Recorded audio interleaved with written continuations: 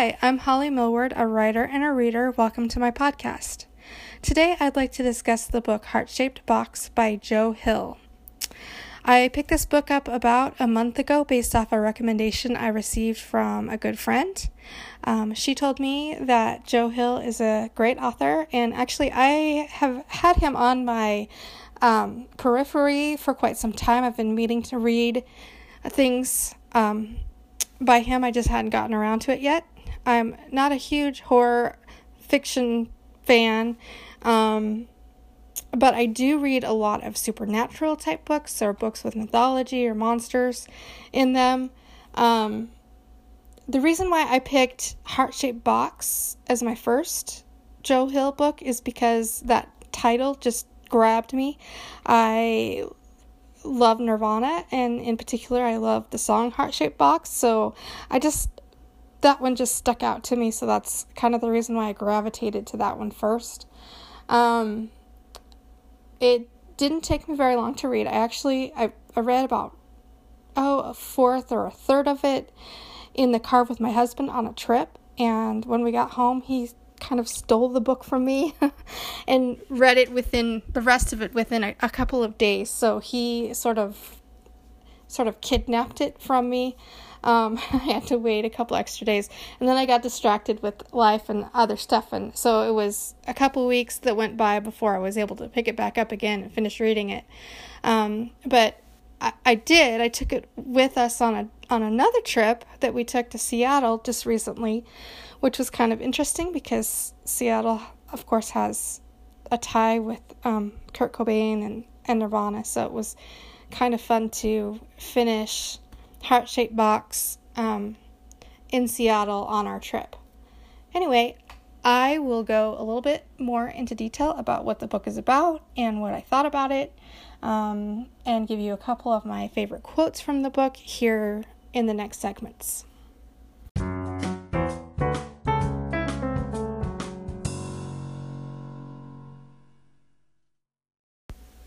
Heart-Shaped Box is about an aging rock star named Jude who has a troubled past and who collects kind of bizarre oddities and strange paraphernalia.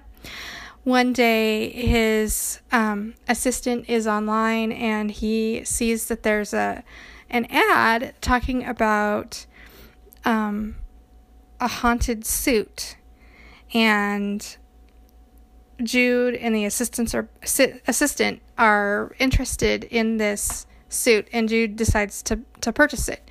The ad says that if you buy the suit, the ghost of the dead man who owned the suit will come along with the suit.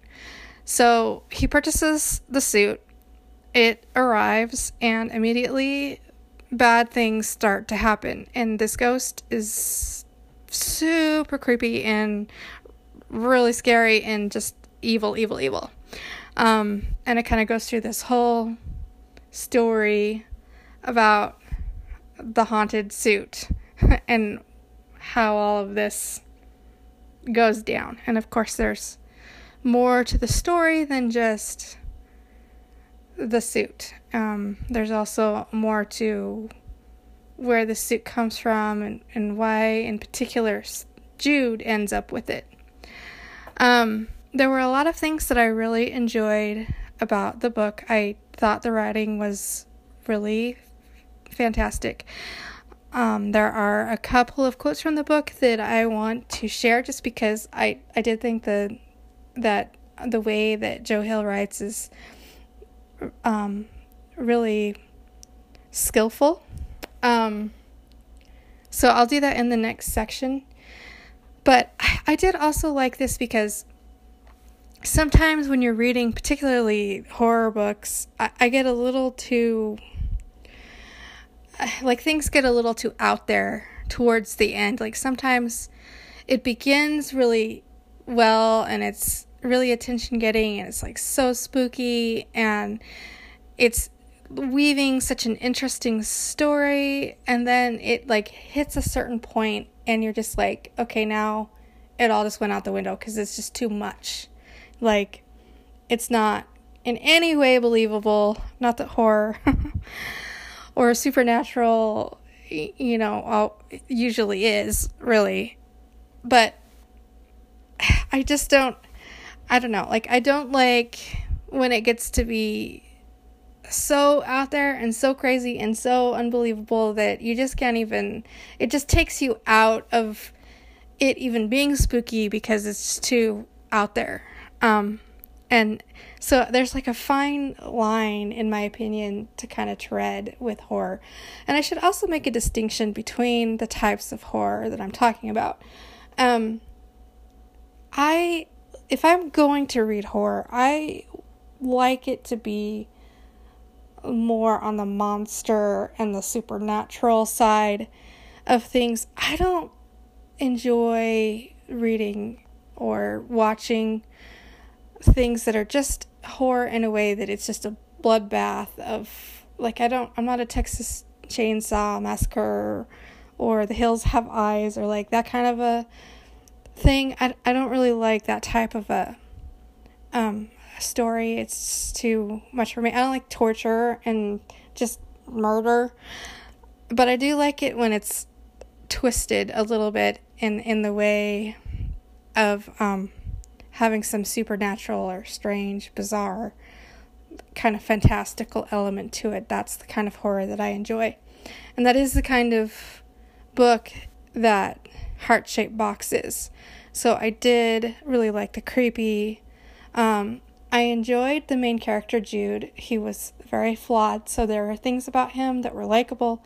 There were things about him that, weren't likable, but overall, he had me on his side. Like, I did like him enough that I wanted him to be able to make it through kind of all the things that happened.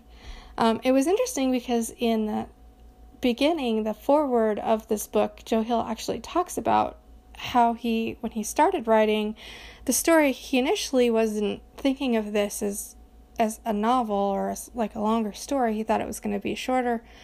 He wasn't expecting to like Jude. He kind of initially envisioned him as more dislikable. He, I think, meant to kill him off. And then Jude just kind of hung in there and sort of, he couldn't quite get rid of him. And then he kind of figured out the ins and outs of his personality and that, oh, hey, he's not really a bad dude. Like, there's some good qualities about this guy.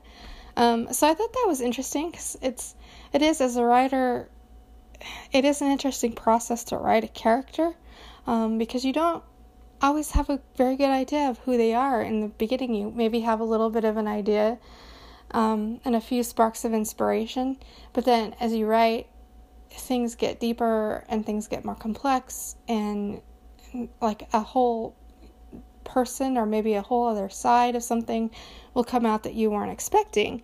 And that's, from what I read in the foreword of the book, is what happened here in this case. And I'm glad that it did get sussed out a little bit more and it got to be a novel length book, because I did think it was really well done.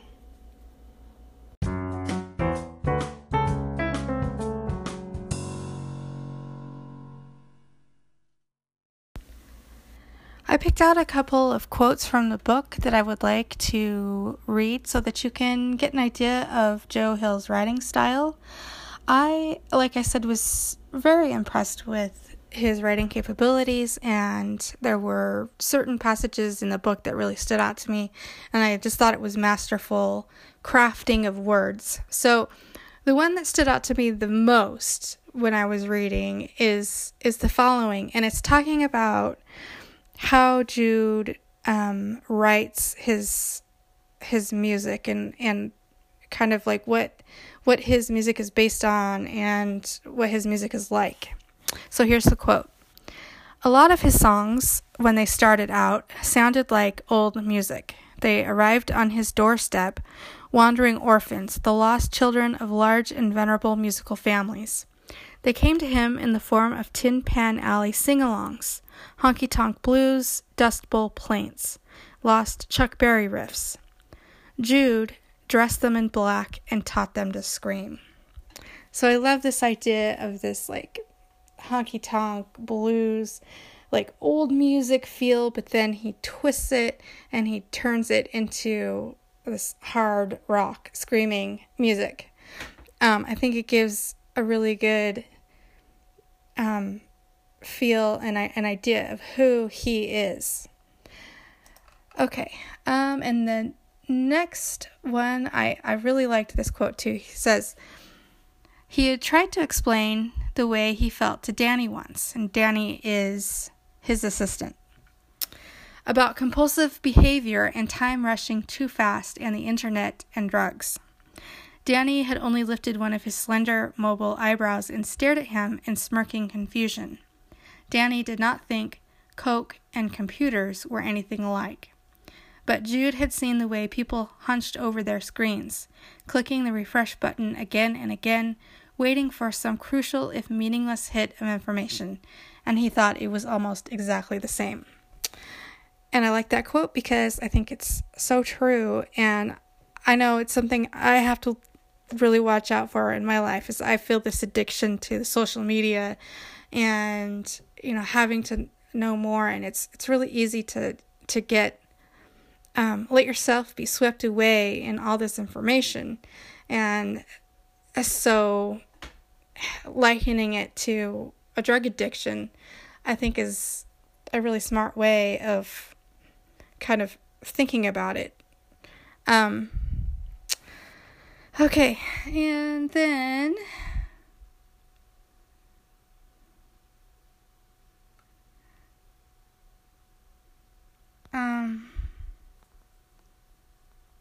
he searched the ground floor and found only shadow and stillness, which should have reassured him, but didn't. It was the wrong kind of stillness, the shocked stillness that follows the bang of a cherry bomb. His eardrums throbbed from the pressure of all that quiet, a dreadful silence.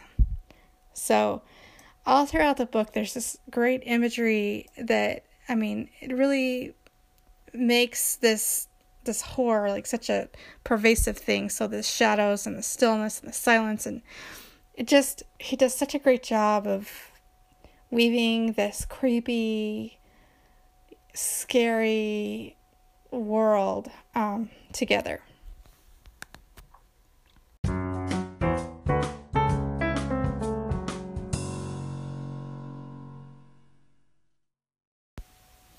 I wanted to say a few more things about this book. Firstly, I talked about how my husband and I started reading it together and how he stole it away from me immediately once we got home. He wanted to finish reading it, and he did. He read it within like the next 24 to 48 hours. He had finished it.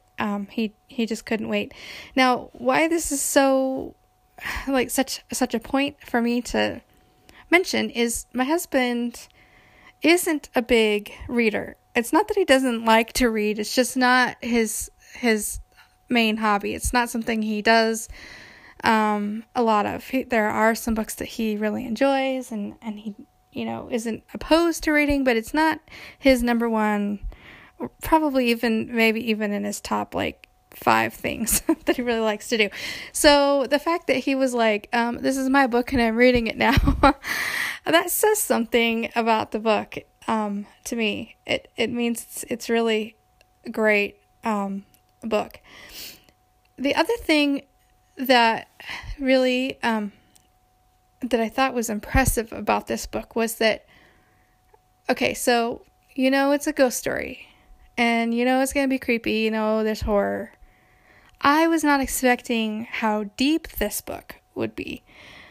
It really surprised me towards the end because of some of the things that it dealt with and kind of like some of the places that it went. And it was unexpected, and I liked what it did in certain places. There were still a few things toward the end that it didn't feel like it really there was a couple of little kind of niggling plot things that I was not 100% sure about, like didn't make maybe as much sense as I would want it to, but overall I thought it was really done really well, and I was so pleasantly surprised and happy with the direction that it took and kind of the complexities that it went into. It wasn't just, a scare book. It wasn't just entertainment to be creepy. Like, there was a point, and there was some great things that happened with some of the characters. There was growth and some really meaningful type things that happened. So for that reason, it put the extra cherry on top for me. It wasn't just entertaining, but also I loved that there was this extra layer of complexity and other things going on, and then this unexpected kind of things that happened as well.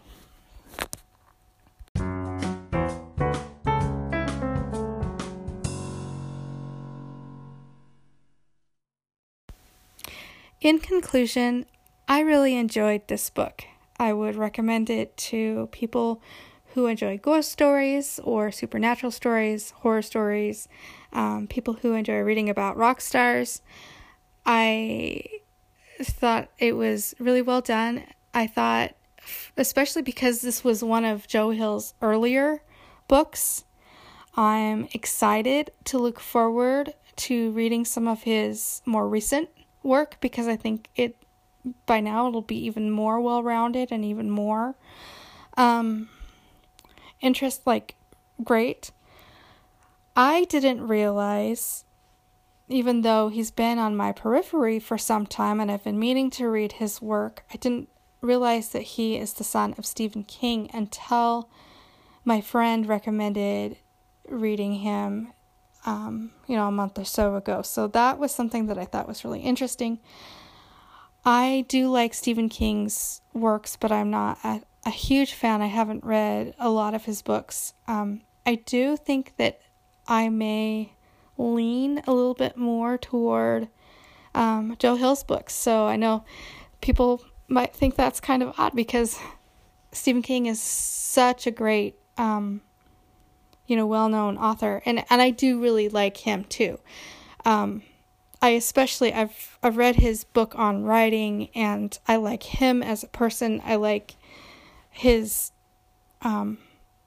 profile, like how he interacts on social media with his fans and things. I think Stephen King, I think he's great, but I do like Joe Hill's, I think, books maybe even more than I like Stephen King's books.